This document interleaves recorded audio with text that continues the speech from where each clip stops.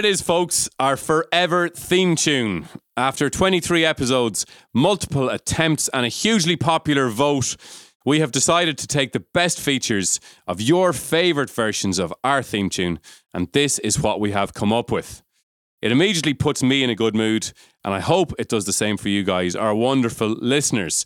Rory, you are welcome to the podcast. Thank you very much. And I hope you don't mind if I Am I ask not welcome Luke, to the podcast? Well, I'm getting to you, Luke. I'm getting to you. All right. I have a question. I have a question for Rory first, who is very welcome, Rory, by the way, to the podcast. Thank you very much, Kieran. Yeah, but I'm just checking that. I hope you don't mind if I ask Luke one of these Luke exclusive questions he was so adamantly demanding last week. I cannot wait. How do you feel about that? Well, I thought today, like, if he forgets about the Luke exclusive question, I'll be a little bit upset. So I'm delighted to hear both question and answer. So let's get it going. Here we go. All right, Luke Devaney. Here is your Luke exclusive question for the evening. Brilliant. As editor of the show, as the man who sits down Tuesday night after Tuesday night to put this show together, I think it possibly became clear to you before the rest of us exactly what was needed for a theme tune. So can you talk us through that process in your head and also why we eventually settled on this one?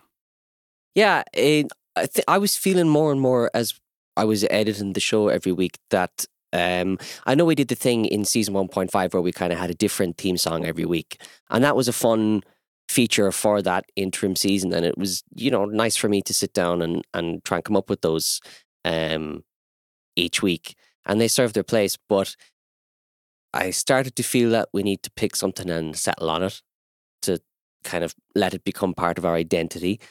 And I found that the most important thing for the theme song was going to be utility and how I could use it and that its function as opposed to, it could have been the most beautiful piece of music in the world. And, the original piano one was a really nice little piece of music, but its function was the most important thing. And I found that of all the ones that we had, the little kind of the swing jazz one was the most functional because I could pop that in at the start of an episode and it was doing and it kind of set the mood and you could come out of it and you're ready for the bit of banter, you're ready for the chat. And even like end of last week's episode, Rory said, oh, jeez, roll the music there and you can start swinging that straight away. And if you have something kind of slow and melancholic, you can't get away with things like that. Luke, don't be ruining the magic. We sit in a room with a full band, and when I say roll the music, a full band kicks off. Sorry, excuse me. This is a Luke exclusive question. You can actually cut me pipe out. Sorry. Down there now, boy. Do you know, we might play quickly that swing jazz theme tune just to remind the listeners of it. Sure. And to, I suppose, show them exactly why you found it so functional. Right, Johnny, take it away. 1, 2.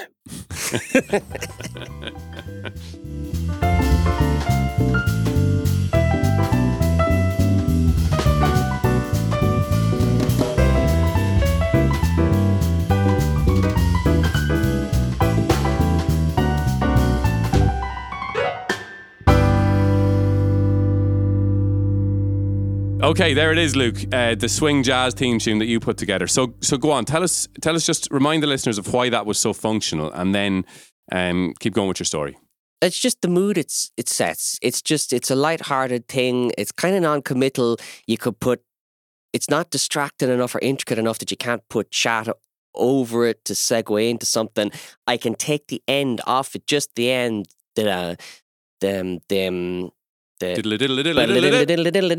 And I can use that as just a punch moving from one segment to the next. And I can do all that with something this is our theme tune. And here's lots of little bits and using lots of different ways, but it's one theme tune and it functions for everything. So that was why I was keen to use that one. But you kind of were feeling that maybe we can do better than that. And maybe we can come up with something that folds into our identity a little bit more, and that sounds more. I think the thing you were saying, it was that you felt that one didn't really just sound like us, or that we could get something that sounded maybe more like us.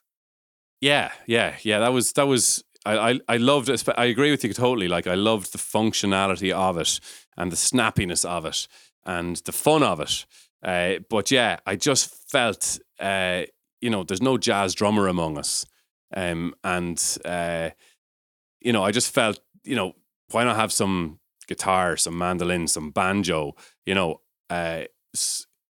make it sound a bit like what we would sound like if we put a track together. That was my thought on it. And that's nice because that's what we have now. We've obviously got the centerpiece of it is it's ragtimey feeling piano. And a lot of it's this exact same kind of structure and chord progression as the jazz one, and it's every bit is functional and it works in all the same ways, that ticks all the boxes for me. And it's got the melody of your original thing, and it's got instruments that we play. So I think it's kind of we're all happy. Kind of kept both of us happy then, which was great. Yeah. Great. Well, look, I hope the listeners found that interesting. I just thought it might be a nice insight into how we pick a theme tune and what we're looking for in it. And I hope you guys like it, because we certainly do, and we'll all get used to it over the next few weeks. Okay, so that is the theme tune. Let's move on to this week's episode. Today's guest is Leon Mooney. And I have always found Leon to be such a fascinating character. He's probably best known to many Sligo people as the lead singer of the popular and critically acclaimed bluegrass band Rackhouse Pilfer. But there is loads more to him than just that. So we look forward today to what will no doubt be an honest and entertaining chat with Leon. But before we do that, lads, can I ask you about your Rackhouse Pilfer memories? Or any Rackhouse Pilfer stories, because they were such an important band on the Sligo scene and the national scene for 6 or 7 years. And Luke, I hope you don't mind, but I'm going to have to bring Rory in on this one. You've had your moment, and it was a beautiful answer, and I hope you're proud of it, and I hope you're feeling better about things. But I do think it's probably time to bring Rory in. Back in the room. Let's go. Whatever. So top Rackhouse Pilfer moments are my top Rackhouse Pilfer moment. Yeah, or any memory or any story you can remember from the band. Sure. This is a good one for me, actually, because I used to play a sport called airsoft. And for anyone who doesn't know what that sport is, a bit like paintball. Actually, it's very like paintball, except there's no paint, there's pellets, and it's a game based on honour where you say when you're hit and you're not. It's a bit of crack and a bit of fun on a Saturday morning if you have nothing else to do. But I was 18 when I started that, and one of the lead people involved in the group in Sligo, a team called the Tigers, and they played in a place called Tigerland. But one of the lead people was Leslie Jones.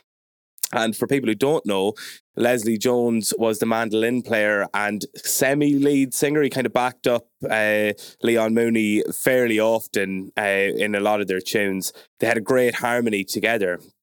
But I had never seen Rackhouse. And over a cup of coffee in the halftime of the game or whatever, I was going around trying to introduce myself or be introduced to some of these people that I was looking up to. And one of them was Leslie. And I asked him what he was doing for the evening. Now, keep in mind, this is a Saturday. So he was more than likely gigging. And he said to me, they were playing in McGarrigles. And this would have been, I don't know if it was at the start of them really taking flight, but it was certainly towards the first half of them taking flight, And he said, we're playing in McGarrigles, you should come in. And 18, 19-year-old fella, anytime someone says I'm playing in a pub, you're there. I was there an hour early. And I was drunk before they started, so it was gas. But definitely 18. 18, wink, wink, knew the lads on the door. But when they started, it was... I think the reason it stuck with me is not just that I had met Leslie the day before and had never seen the lads play before. They were the first band where the energy on stage was more than the energy on the floor. And that's not saying the energy on the floor was low. I mean, the energy on the floor with the patrons drinking and having the crack and singing along, the energy was high. But their energy, you kind of felt like you were letting them down if you weren't matching them with their like a song would start, they'd stop and they were pure cool, and they'd take a sip out of their pint and, okay guys, we're gonna rustic voices, definitely from the bayou or something, like we're gonna play this next song for you guys, and someone would be smoking a cigarette out a window. It was all rough and tumble kind of stuff, and then they'd kick off. And it was just this, it's definitely the first time I've sat and watched the band and thought, holy bleep coming, Luke, holy shit. I was blown away by them. The skill, the technical skill and the energy matched together just made them perfect. So I left that night thinking, where are they playing again? And I hope it's tomorrow, because I'm going again. And it was great. Well, knowing their schedule, it was tomorrow. Certainly. We spoke to Leon about this, and those lads worked hard. They worked so hard. Luke, how about yourself? Did you see the band much? Yeah, I saw them plenty. I won't talk too long because I've already had my Luke exclusive question. But I think one of my favourite memories of them was being up in Fifth on Teeling one night when it was open, and they were on the stage in the back and they were doing their thing. And nightclubs and late nights for me in general, like when I go out, live music is what brings me places. So a lot of the time I might be out with a gang who, none of them are musicians, and live music is not a priority on their night out, and they're happy to be in Toffs or up in the kind of other side of Fifth, Sixth, creatively named, with kind of banging dance, disco, house kind of music, and that doesn't really do anything for me. And I remember being in Fifth one night watching the guys play, and I was there with people who don't normally pass any heat of live music, and they were all leaping about the place, having a great time with Rackhouse up there. And not only that, but they were up there with not like electric guitars and stuff. They were up there with mandolins and banjos and dobros and fiddles. Yeah. And they had this nightclub full of people, most of whom don't give a shite about live music until it's right in front of them. They had them absolutely hopping and eating out of the palm of their hand. And they would all the up-tempo rocking stuff. And then they took it right down and they did a version of Bob Dylan's song called I'll Be Your Baby Tonight, which is a slow, and I'll be your baby tonight, And everybody still stayed there. And half the people in there maybe started off not knowing the song, but it's very easy to figure out, well, this is the chorus, I'll be your baby tonight. And by the end of it, people were standing there, swaying, singing along to this. And I guarantee you, most of them couldn't pick a Bob Dylan song out of a stack of 10, let alone. So I just thought that was really cool. It was guys in a nightclub playing music that I liked, but delivering it in such a way that made it accessible to everybody else in an environment where it shouldn't have worked. But it did. They were masters of that, though. I think a lot of musicians try that. What is the set list? When are we going hard and when are we going soft and when are we going... Now, I don't know. This is me just completely talking from what I've seen, but they were masters of that. They'd hit you with a big number and everyone would be sweating, and then it was kind of like, we'll bring it down now. So, the girl you were flirting with on the dance floor, you're going to get a second now to chat to her, and them lads' drinks look like they're empty, so you can go and fill them up, and we'll get everyone nice and set up again, and then we'll blow the roof off her again in another 2 tunes. So it was great. Yeah, no, I mean, they were such a tight gigging band. They gigged so much together that they really had that live aspect down to a T, I think. I mean, I remember reading an interview about them in their early days, and I think it was Fiacre, the fiddle player, who said, we all sort of feel that everything we've done musically up to now has been almost to get us working together in this band. They could trace their paths. And looking back, it felt to them all that they were converging, these 6 paths converging beautifully together. Wow. To bring this band together. And that it felt like that for so many years of that band's existence. And, I know an awful lot of people around were very upset and sad when they broke up, because they added so much to our scene here in Sligo and around the country and around Europe. But anyway, nothing can last forever.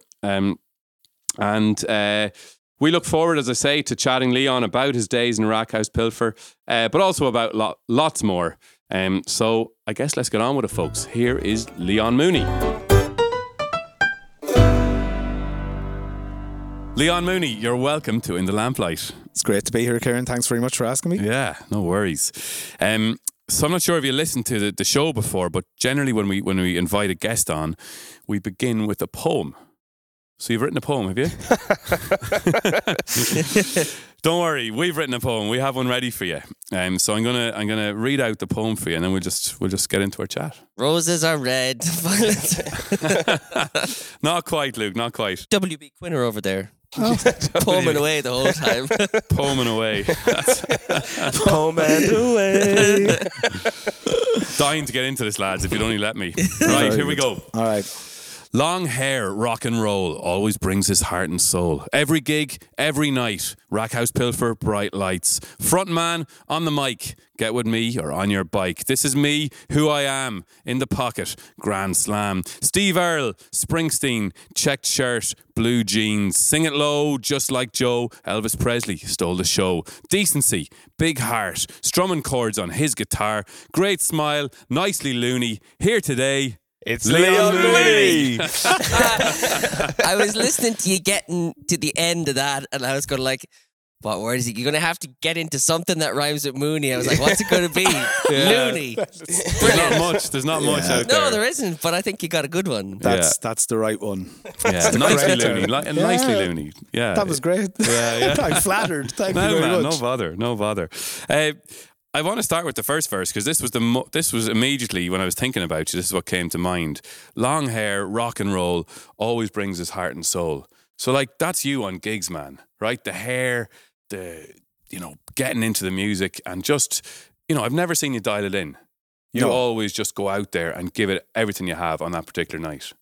Yeah. How does that happen? Like, do you ever feel like dialing it in and you say I have to get myself up for this, or does it just automatically happen when you go out there? Well, no, it automatically happens, and I can always dial myself in when the song needs dialing in, or if I feel like, especially in the band, I would signal to the boys we just bring it down nicely, or we'd reel it in a little bit. But mostly, shows are full of energy, and that's the way I perform. It's the way I like to perform. And do you have to psych yourself up before that to do that? Never. And have you always been like that? Always. Right. Okay. Yeah. Always been like that, yeah. Right. And would you be wrecked after a gig? Oh, yeah. Yeah, it'd take it out of you. Big time, yeah. Yeah. Big time. The older you get as well, the harder it is to go on. Like some of the Rackhouse gigs we used to go on for 3.5 hours, and by the end of it, I was rinsed. Okay. Absolutely rinsed. I'd say so. Yeah. 3.5 hours of that. This is Rackhouse Pilfer is the band Leon's talking about. You were together for 6-7 years probably, Leon. Yeah. Yeah. I think 6 and a bit going on, but it was going on for a bit before that. Yeah. So Yeah. By the time we actually really got the van and got on the road and started to take it seriously, yeah. Okay, well, we'll come back to Rackhouse Pilfer. Yeah.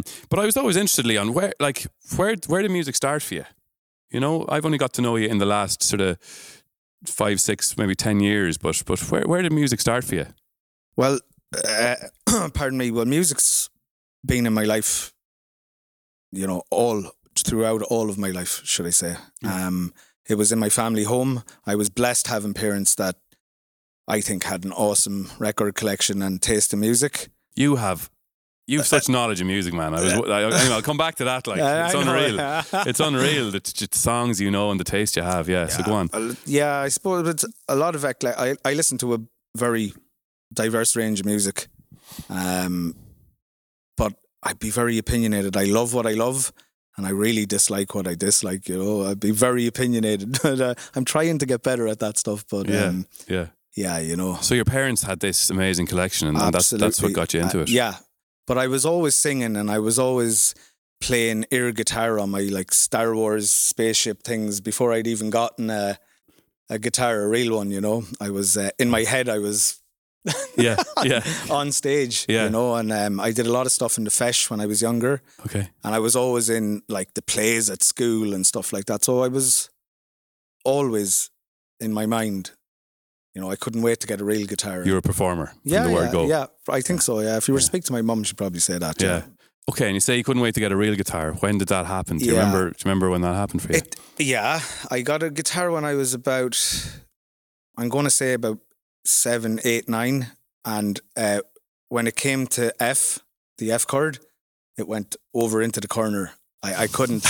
I just remember that the F and the way they were showing it wasn't the bar. It was like the 2, and I just couldn't get it. And it was, when I found out then I needed bar chords to play the stuff I wanted, all the grunge and the rock and roll stuff. It was like, no. So it just went to the wayside. And I think I was 13 when I picked up the nylon string then, and I wasn't taking no for an answer. And that F chord, you nailed it. Got nailed. And it was the nylon strings. That's what it was. My little girly hands. Right. Yeah. Got the nylon strings, and once we got over that, then it was all good. And every guitar student that I have had or do have, every single one of them has struggled to get past an F chord.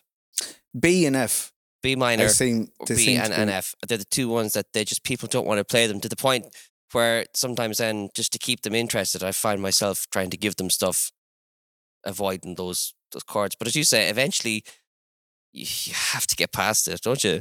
Yeah, absolutely. But now I'm still, you see, you form bad habits as well, I always play F, but I always use the suspended note. I never put the E down on the high string. Oh, do you not? Yeah. Oh, no. Everyone gives out to me. They're like, top of the guitar, what's that out of tune note? Where's it coming from? That's Leon just whistling E, over here. Would you ever play the F, Rory, in your Ed Sheeran act? No, but I'm just listening to the boys talking, and I'm 28, and the B minor is still a problem for me. And I'm playing guitar a long, long time, and it's like, oh, that is a B minor. Can I transpose that out of it? Can I still sing it in the key that I can transpose? So it is. It's funny, the same chords for everyone. But anyway, you got past them, Leon. And what about then gigging? When did gigging start for you? Or can you remember how you got into that? Yeah, it's strange. I suppose when I went to Ballastadair, and I went out to Ballastadair in first year, and I became friends with a guy called Fintan Scott.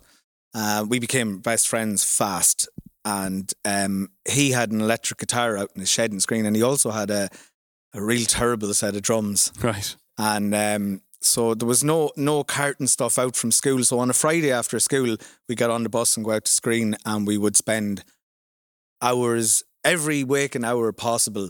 It got to the point then where we weren't going to school and stuff. And yeah, it was just, all we did was jam and play and play. And then I think our first ever gig was, believe it or not, supporting Kevin Flannery down in the Screen Disco. No, lovely. Yeah. Kevin. In that big hall across from the Fiddler's Elbow. I'll never forget it. He was like, you're not plugging into me rig, boys.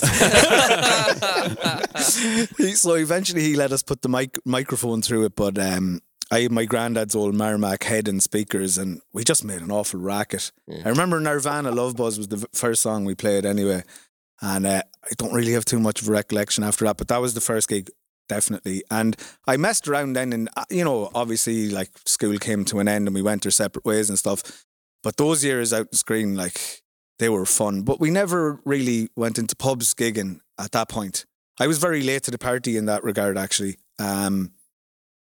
When I finished school, then I wanted to travel and do different things, and I got a job and just use it. But I messed around with the boys like Johnny Gredden and Paul Worley. I was always in and out and around it. Yeah.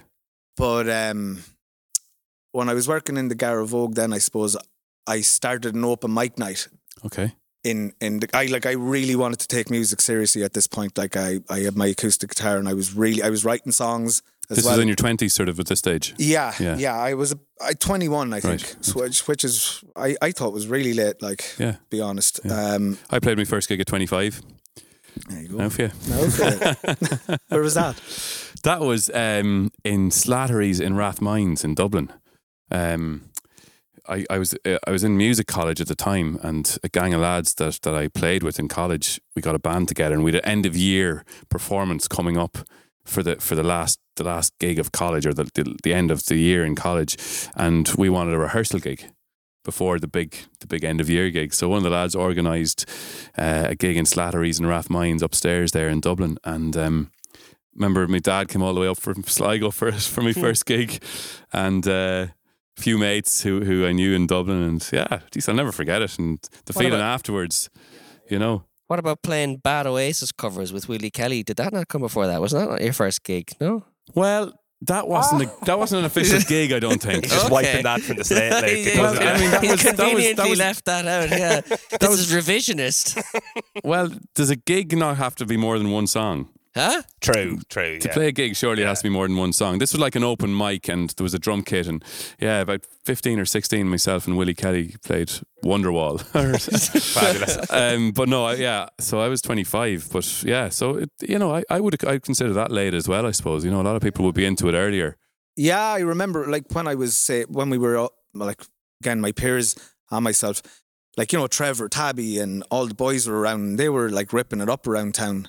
I remember like going to the gigs and being like, that's what I want to do, but I have no band. Yeah. So I guess, Leon, you talk about taking music seriously at one point there, for a good part of your life. Yeah.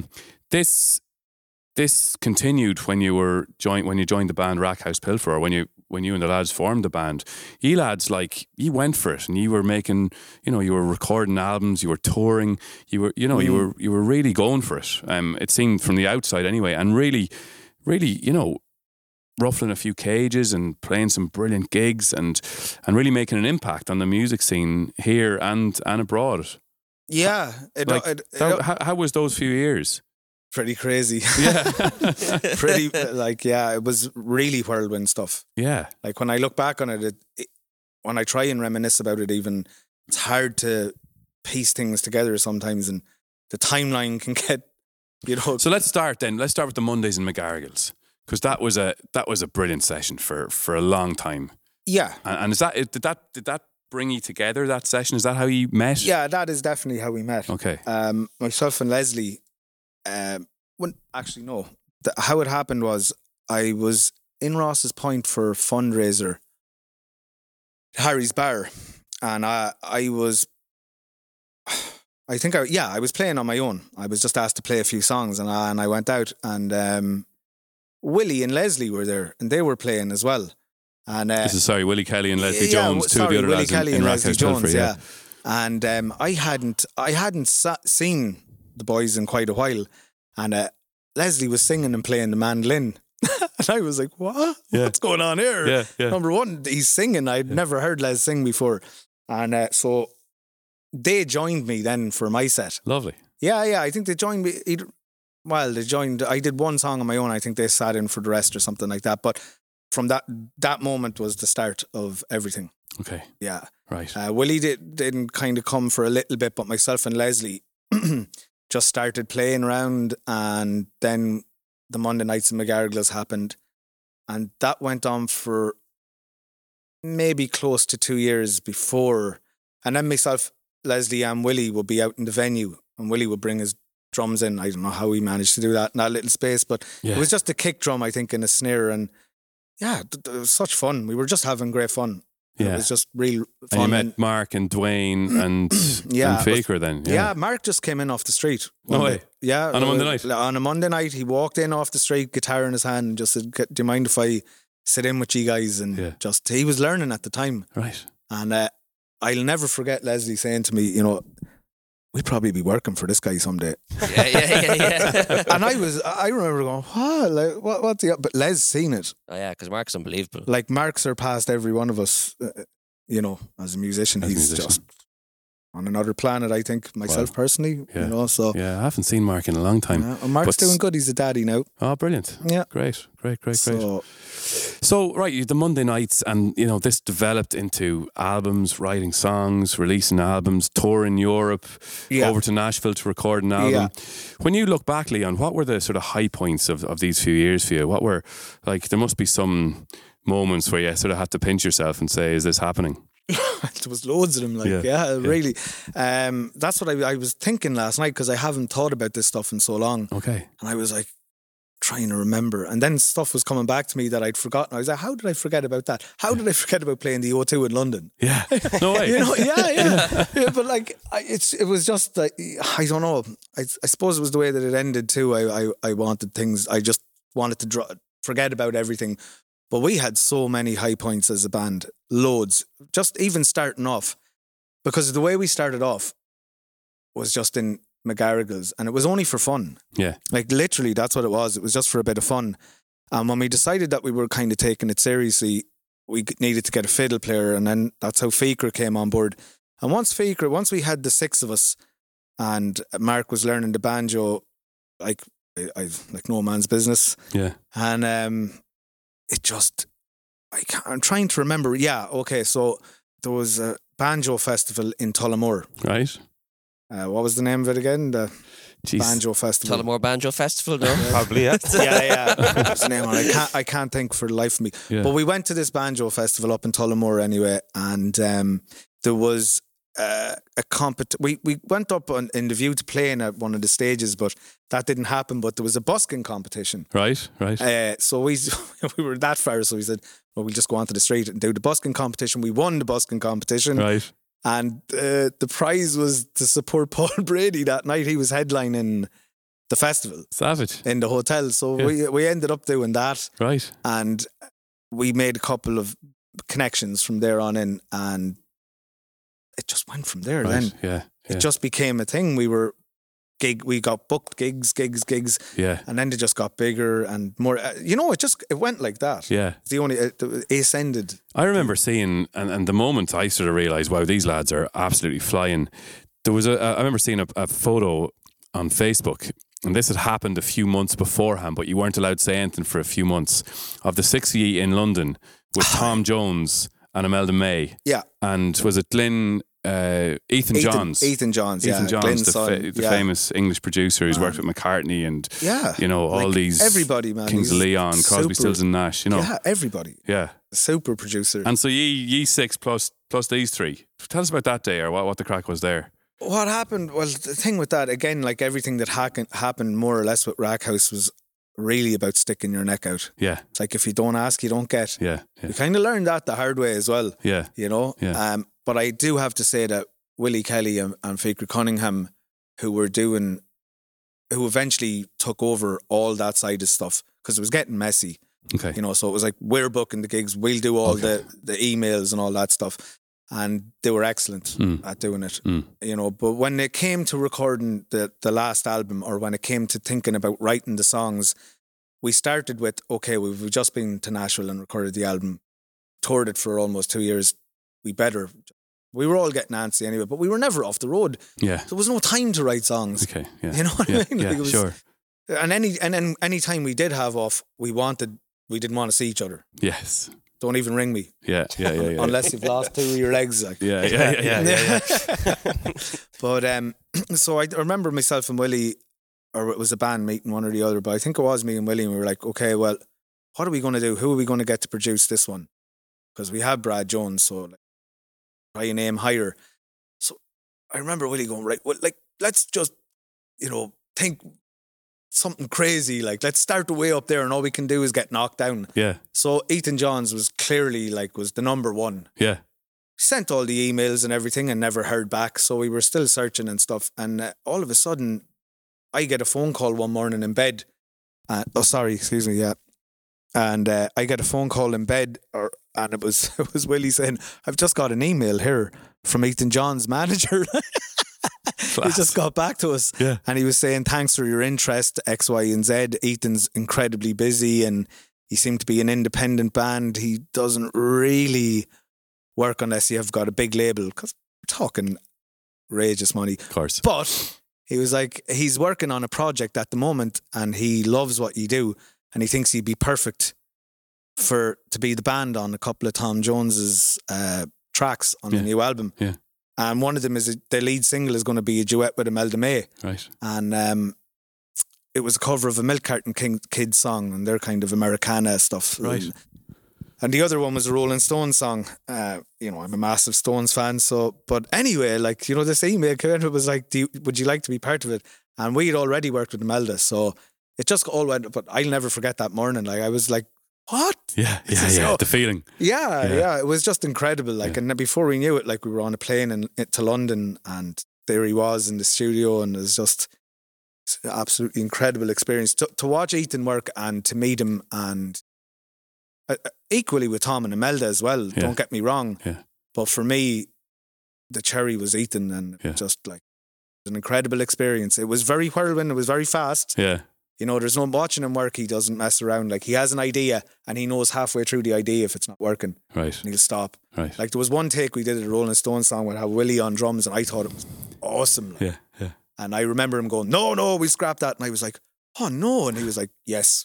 Well, he wasn't that polite, by the way. He didn't like me trying to have an input, you know. Yeah. He was like, He was the boss. oh yeah. Yeah. I think I said something along the lines of, oh, I don't know about that. And he was like, I do.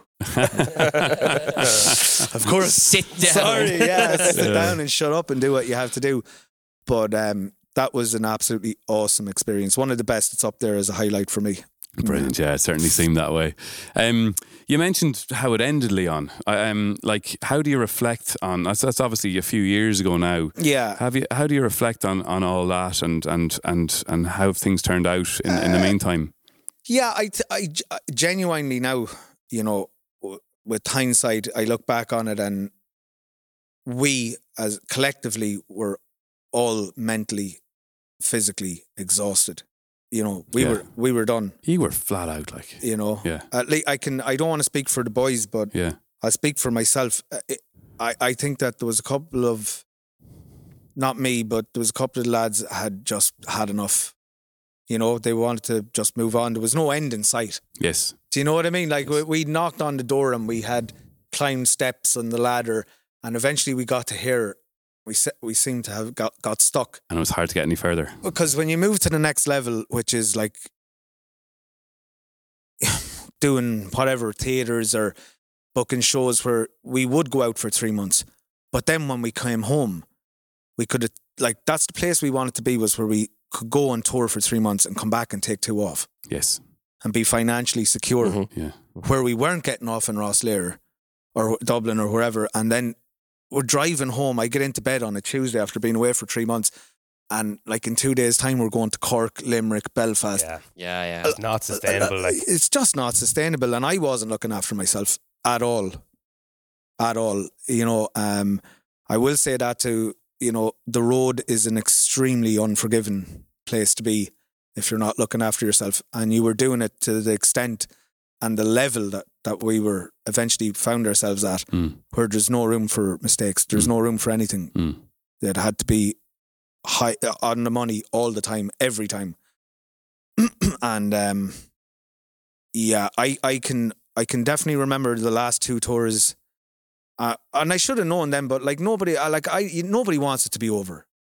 Nobody, like, you know, and I would have clung on with my fingernails, but I knew deep down that I had to take a break, or something was going to give. Yeah. Because I was absolutely rinsed at that point. Yeah. You know, Yeah. I couldn't go on. Not the way I was going on. You know, I couldn't. Yeah. Couldn't do it. Do you miss it? Yeah, Yeah. of course I do. Of course I do. I miss it all the time. I miss the fun, but I don't miss, you know, the long hours in the van. You don't eat properly. You don't sleep properly. You guys know, like, you know, when you come off stage at 2 a.m. and you're full of adrenaline, you can't sleep anyway, even if you wanted to. Yeah. So it takes till maybe 6 a.m. to wind down, and you've got things to do. Maybe the next day, maybe you don't, but it's still a broken sleep. You still wake up in bits, you know, and then the phone is ringing. It's like, the van will be here in 10 minutes. Oh God. And that's how it was for years. Yeah. That's how it was for years. Yeah. I don't know how we did. I don't know how we got through it, but we did. And for any of the bad times are far outweighed by the good times that we had. Yeah. To be honest. Yeah. Yeah. You know. I know it seemed like you know, any gigs I saw of you, sure, I played, myself and Shamey played support for you on your last album release in, was it in 5th and Teeling? Oh yeah. Yeah.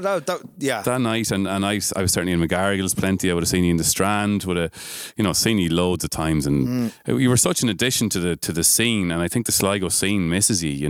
Thanks very much. You were. There's nothing else filling that kind of hole that you left. Well, we would have. Things wouldn't have stayed the way that they were anyway. But our music was changing big time at that point when we went in to do our third record. We wanted to try and leave as much of the old sound behind. Hence the producer we got. Okay. And we were definitely going that way. And I suppose when I look at it now too, to be honest with you, if we hadn't have, went our separate ways when we did, it most certainly would have happened now. Most certainly would have happened now because families to feed and the van would have been sold, I'm pretty sure. Yeah. Unless we had gone to the next level and we were sitting around for the last year like with our big bags of money kind of Yeah. But, I mean it's crazy times for bands now, I'm sure, trying to survive. It's really sad. Like I've seen so many bands that we would have been on the road with and played festival, they've all broken up and they've had to, because of this, to sell their van, sell their gear, sell their PA. That's it. Devastating. Done. Yeah. But and it is devastating because there are people have kids now and families, and when that money isn't coming in, dole isn't going to do it for you. Yeah. Not with kids. Yeah. Yeah. How have you found the whole pandemic, Leon? How's it been for you? Strange. Really, really strange. But good. Good for a break. Definitely needed a break. A wind down and focus on other things, and it's been good for me. It's I mean there are times that can be incredibly difficult, but for me, on a personal note, it's been difficult, but it's been good as well. I've had a lot of time to sort my mental health out and sort my different things out. Brilliant. So in that sense, it's been good to me. Okay. Been good for me. Well, that's Been good for great me. because, like, if you are having trouble with your mental health, sometimes the last thing you need is for everything else to go to disappear from around you, and social contact and gigs and all this. So it's great to hear that it's actually been a positive thing for you despite all this. And no, it has. Like as I say, I was suffering from severe depression and anxiety and everything by the end of the band. Right. Myself and Leslie kind of kept doing what we always done, but I definitely should have stopped. Myself and Luke were playing together as well, and I was always around playing with different people, always, but my behaviours were still the same, so I wasn't getting any better. Do you know what I'm saying? So it's very easy to get into that mindset where you feel like you can't refuse a gig. Oh, this totally. Gig in, I have to take it. I have to find someone to take it with, rather than just saying, do you know what? For the sake of whatever money that is, I'd be doing myself a favour if I didn't take that one tonight and gave myself a night off. It can be really hard to get yourself into that mindset. Yeah, sure. We used to speak about that all the time. It's like, do we really want to be going here on a Sunday night or a Saturday? Do we? I used to. Do you remember the amount of times we got lost in the car, man? You got lost. Hold on. No, I'm not driving. We'd be driving along and we'd be listening to music and we'd be talking about music or something, and I'd be saying, right, Leon, I haven't been to hear this venue, this pub before or whatever, so you let me know when the turn is coming, and it'd be, geez, we're tipping along here. That sign said, that sign says Galway. We're supposed to be going to Westport. Have we missed a turn? Jeez, I think we have, yeah. And then you'd be looking at the Google Maps or whatever, and you'd be like, right, it's going to take an age to get back to the turn and get on the decent road. So we'd end up like going to Westport via all these little borings and villages that we're never in our lives going to see again. We did that 3 or 4 times, got totally arse backwards took lost. a scenic route for an hour one day. It was like, where are we actually? Yeah. Oh, brilliant. But anyway, you got to the gig eventually. We did, yeah. We listened to some great music as well. Yeah. I remember spinning back from a gig one night and we listened to cheesy 80s pop the whole way.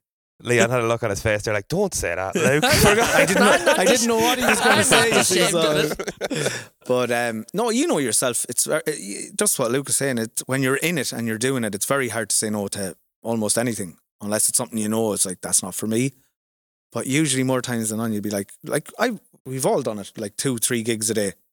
We've all done it. Like, it's absolute insanity, especially if you're singing all the time, you know. But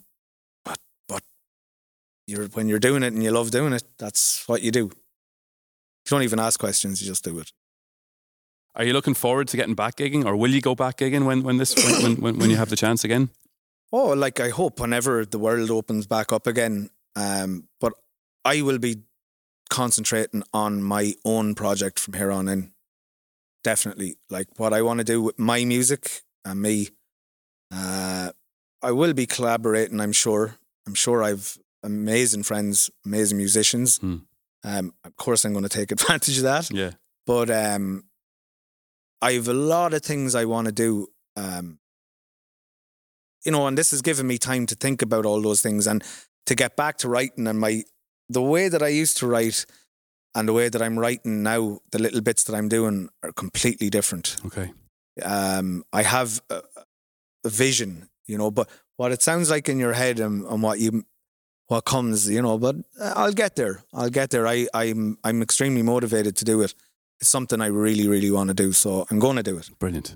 So when you say it's writing and releasing your own music? Yeah, 100%. Brilliant. I like, regards of promoting it and touring with it, that doesn't bother me. It's about creating, to be honest, at this point. You know, it really is. Lovely.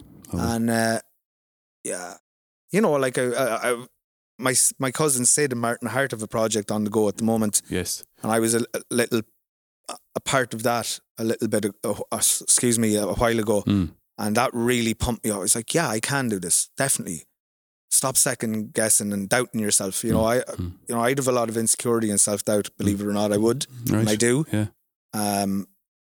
But, you know, I'm getting there. Yeah, it certainly sounds slowly like but it. surely I'm Yeah. getting better and my head is getting better and I'm recovering from a lot of stuff. So I'm getting there. Brilliant. I am. Yeah. And it's good. I feel really good. Yeah. And it was just so nice to come in, or to come here today and look forward to playing the tunes. Yeah. You know, like that. It's been a while, Leon, since we played. So, Yeah, you yeah. know, really looking forward to that. we might be a bit rusty and all that. but Yeah, sure. yeah. Oh, not No, look, Be fine. I mean, it's great to chat, Leon, and Yeah, really absolutely. appreciate your honesty and chatting to us about all this.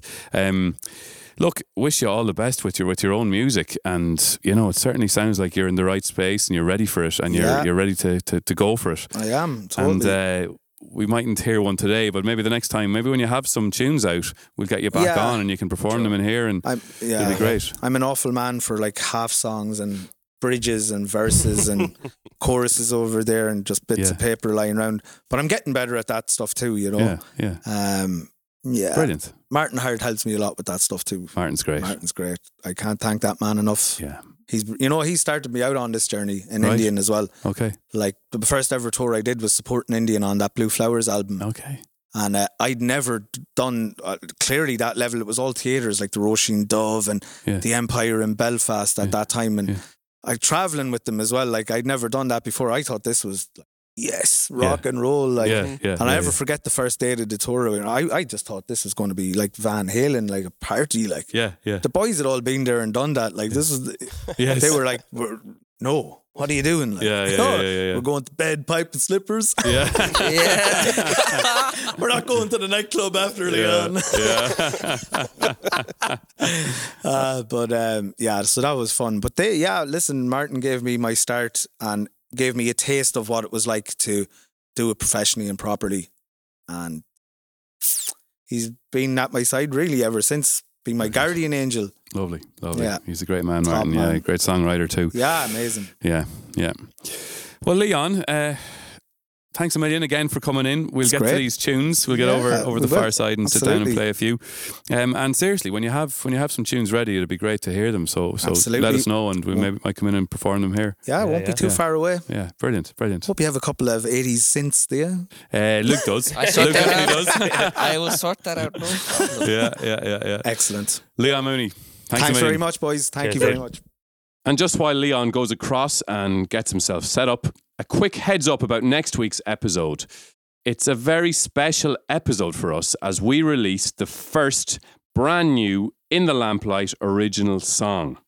That's right, folks. The three of us have been working hard on this behind the scenes for the last few weeks. And next week, we will bring you not only the song, but also the story of the song and the story of the video from birth to final product, featuring recordings of early demos, first-hand accounts of how the magic happened, and the musical theatre fears that we eventually just had to face. That's next week. But for now, here's Leon's set. It will be available to see on our Facebook page and YouTube channel from 9 p.m. this Thursday, the 6th of May. Filmed by Rory and his colleague from Temperhound Productions, Rummy, and featuring Luke on the dobro, mandolin, organ and backing vocals, myself on keys, and Leon on vocals and guitar. We will shortly hear When You Go Away from the Waterboys, finish with Stephen Still's Part of Someone, but right now we're going to start the set with Leon's twist on Jason Isbell's Cover Me Up.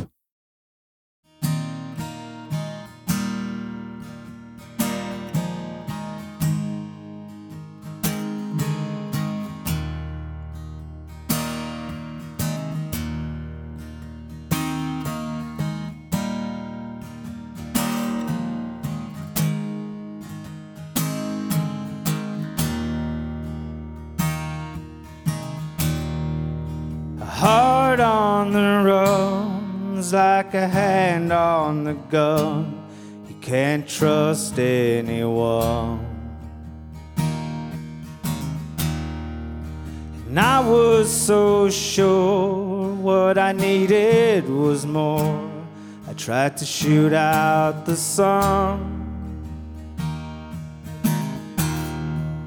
The days that we raged, we flew off the page. Such damage was done. But I made it through, 'cause somebody knew I was meant for someone.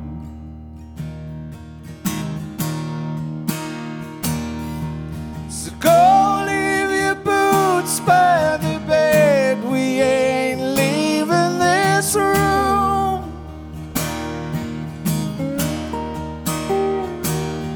To someone needs medical help, or the magnolias bloom. It's cold in this house, and I'm not going out to chop wood. Cover me up and know you're enough to use me for good. Put your heart to the test when I tore off your dress at Richmond on high. But I sobered up and I swore off that stuff forever this time. The old lovers say I wish it'd be me who helped him get home.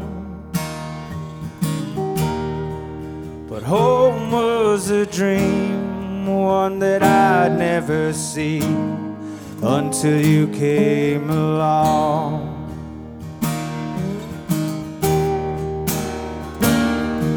So go hang your dress by the bed. We ain't leaving this room.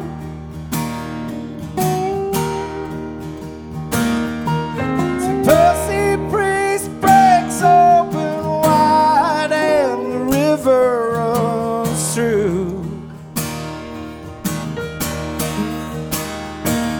Oh, it carries this house on its stones like a piece of driftwood. So cover me up and know you're enough to use me for good.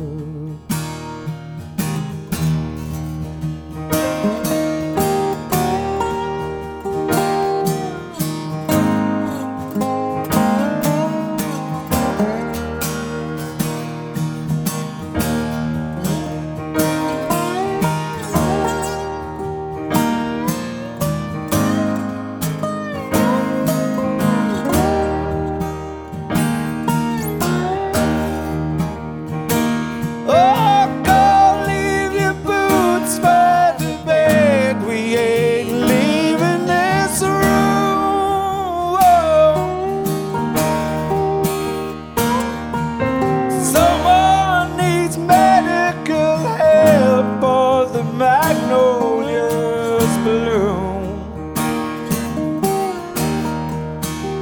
Oh, it's cold in this house, and I'm not going out to chop wood.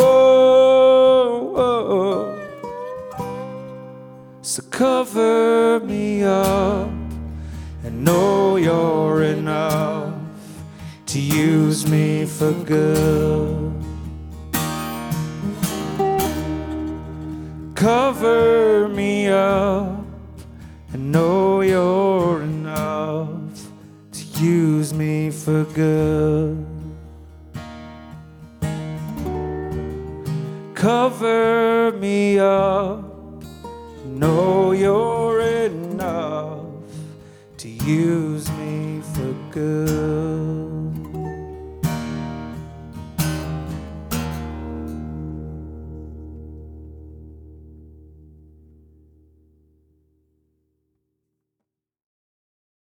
And a 1, 2, 3.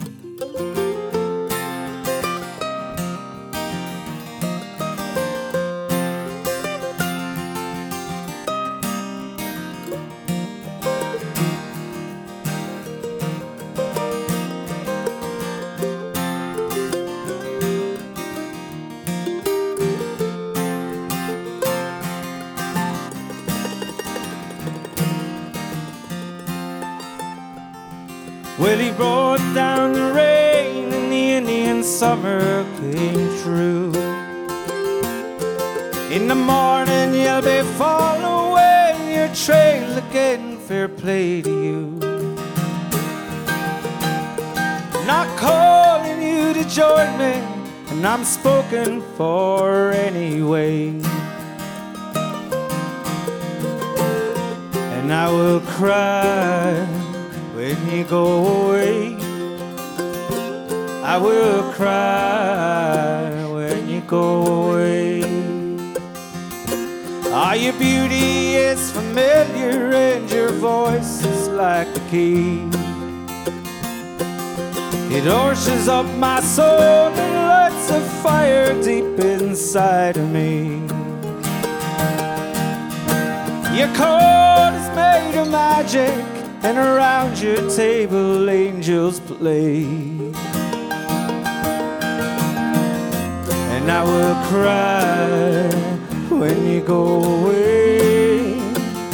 I will cry when you go away.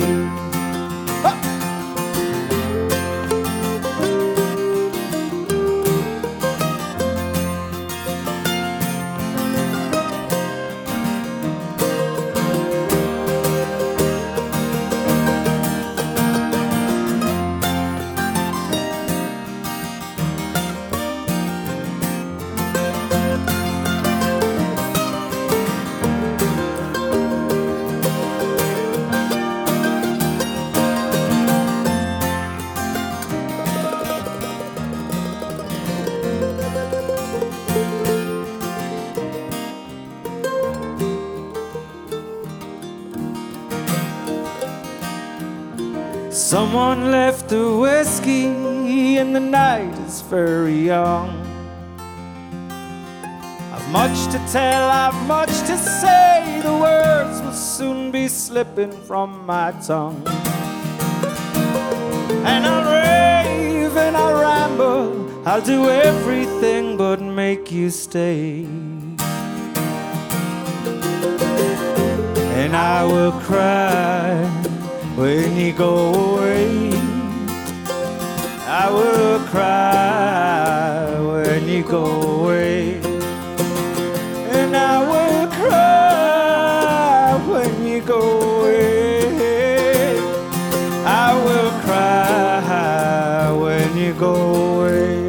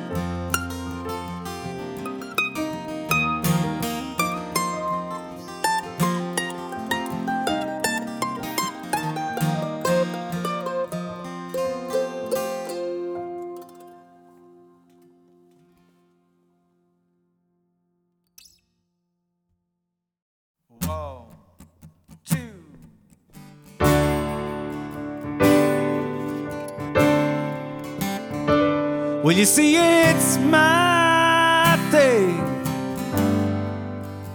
to be part of someone. But is it your thing, baby? Could you be part of no one? And there's so much, little girl, we gotta tell each other about the whole world, and especially one another. Yeah, yeah. And it's hard, yes it is. It's hard, yes it is. And I wonder, yeah, I wonder, could it be a dream?